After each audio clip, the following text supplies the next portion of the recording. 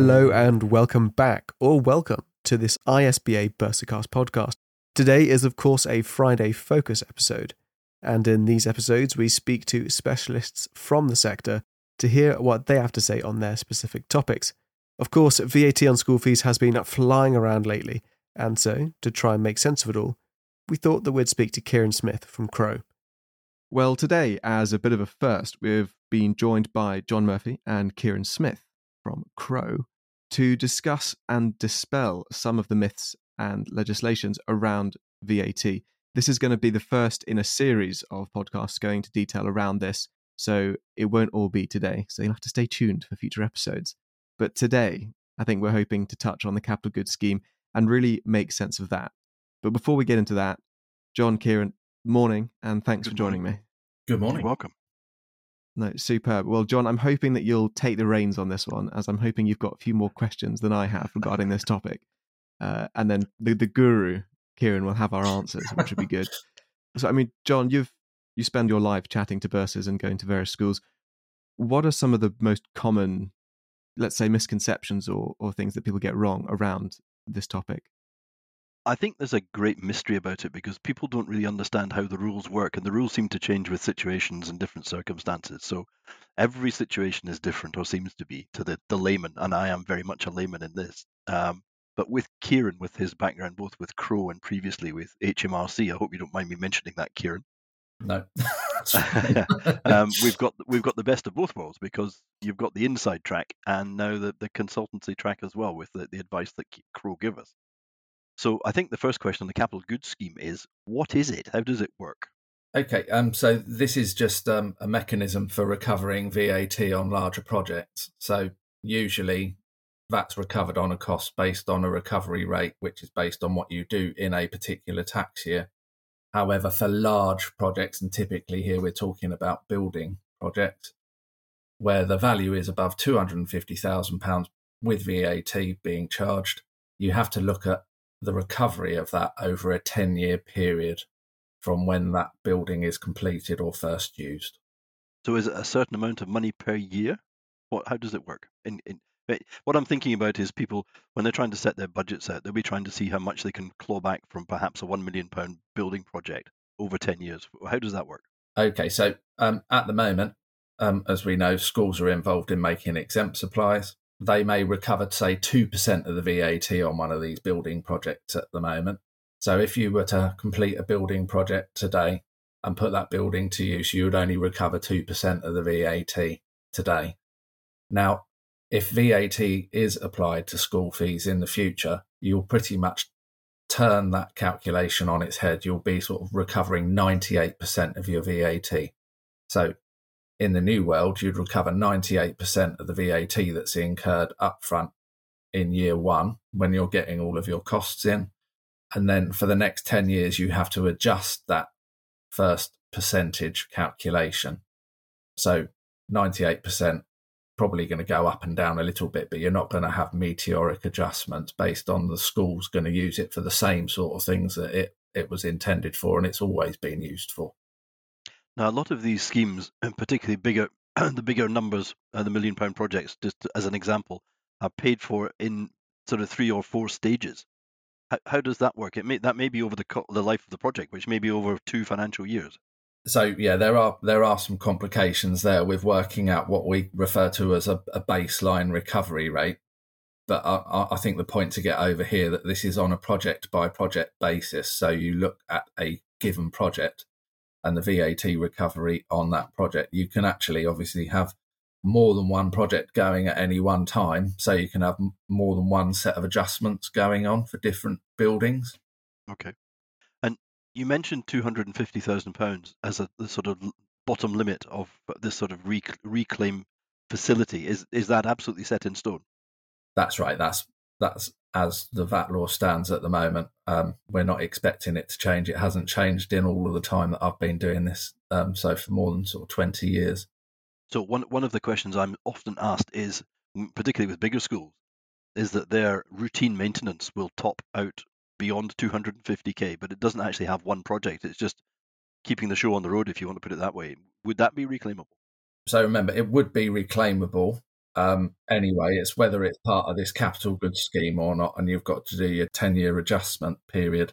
When we're looking at refurbishments, it's really whether or not it's capitalised in your accounts as well. So if it's capitalised expenditure, it's part of the capital goods scheme. If it's not being capitalised in your accounts, it's not.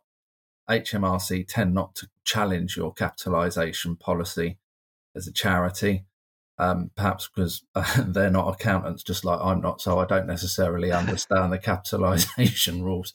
But that's what their guidance says. So really there's two messages coming out of that. The first is capitalise where you can, make sure your policy is robust and well set, and keep good records. So come the day of the race, you can actually look back with some accuracy and come up with the calculations you're talking about. Absolutely. So what we're recommending at the moment, obviously we're unsure of what the position might be going forward, but there is the threat of VAT being applied to school fees. I would urge all bursars to go out and check through their files for, one, have a look at your fixed asset register, see whether you've got any of these large building projects that you can identify, and then obviously try and find your invoices, try and find the contracts, because if this does happen in the future, you want to go to HMRC and put in a claim for this VAT that you're eligible for. Okay. You can't do that without the invoices, so get them and preserve them. Thank you. No, that's good advice at this stage. There's been a couple of written questions which we've answered in a note, you may remember, from April this year, and one was about childcare. If you remember, schools have VAT imposed on school fees. We thought that in April that childcare for preschool and post-school care would not be VATable. Has that changed in your view? No, in my view, no. And the reason for that is that childcare, when we're talking the early years learning, that's probably funded a lot of the time through childcare vouchers, it's exempt under a different part of the VAT legislation. So rather than being exempt because it's in the education section, it's exempt because it's in the welfare section. But we did make the point, I think, that it needs to be under a separate contract. It can't all come into the school fee contract. It has to be a separate contract for pre and post school care. Am I right in recalling that? So I'm thinking of early years, first of all, just take the really easy one. So if you've got kids between the age of 3 and 5, they would have a separate contract for the provision that you give them. And that, I think, would be exempt under the welfare exemption. Then for the other children in the new VAT world, potentially you're educating them through the day. And then at 5 o'clock, that education potentially is not education anymore. You're looking after them. Now, at the moment, all of this is covered by the same exemption. It all gets put into the education exemption and closely related matters. Obviously, the education exemption could go. What we're saying is that there may be the possibility that if you have two separate contracts, one for education and one for care, with two separate prices and a clear choice to take one or the other, we may be able to keep the exemption for the childcare services. That seems quite straightforward. You never say that without a certain trepidation when it comes to VAT, but that does actually seem quite straightforward. As you say, it comes under different legislation. Yeah, it comes under different legislation. Unfortunately, it's in practical operation, it's unlikely to be straightforward. I think there's going to be commercial issues with being able to run in that way, legal issues as well. And of course, we haven't got a legal framework yet for how the new law is going to be set out or any guidance. So at the moment, we're saying this might work. I'm certainly suggesting that schools should actually, as part of their modelling exercises, determine how much VAT they might be able to save by operating in this way, just so they know what that particular saving might be. We're certainly not saying that you set anything up at the moment specifically for these purposes, because we don't know whether it's going to work.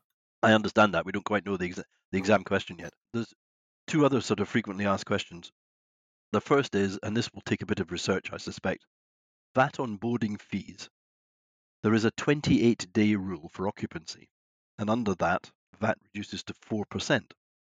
I'm not sure that will apply to schools, and I suspect your answer is going to be, we won't know until we see the framework. Am I right to assume that at this stage?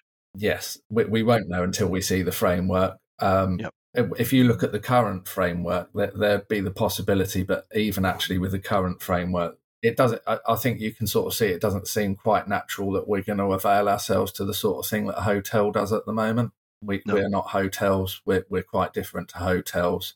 Yes, there are some parallels, and I could probably bore everybody far too much going through some case legislation on this from the past, but I won't.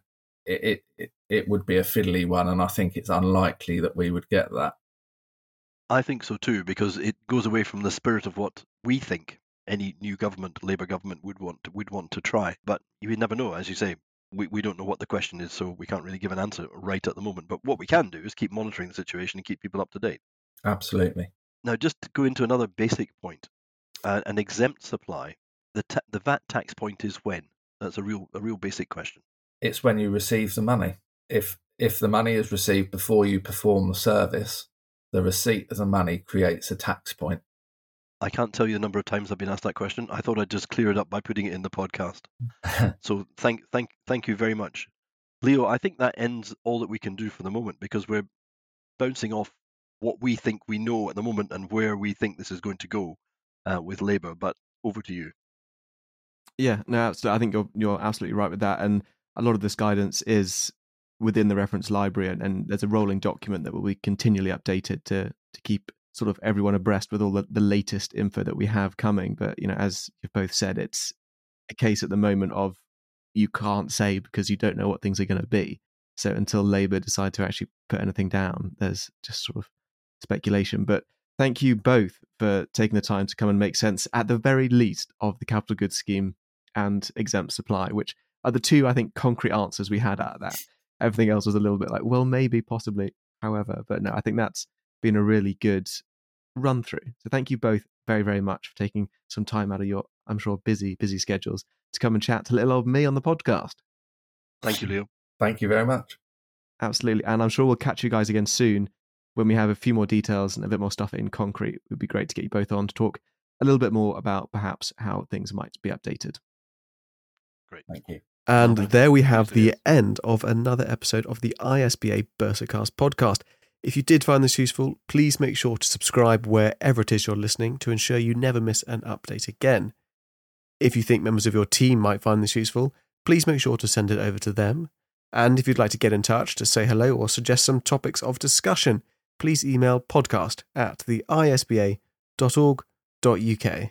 We have a great Friday Focus back catalogue, so if there's specific topics that you're unsure about or want to learn a bit more about, please head and have a look at previous episodes. Episodes vary from sustainability to looking after trans pupils and even radon. All sorts of things are covered, so please make sure to check them out. All that's left to say is thank you very much for tuning in, and we'll catch you next week for another Thursday Bursacast. Till next time, farewell.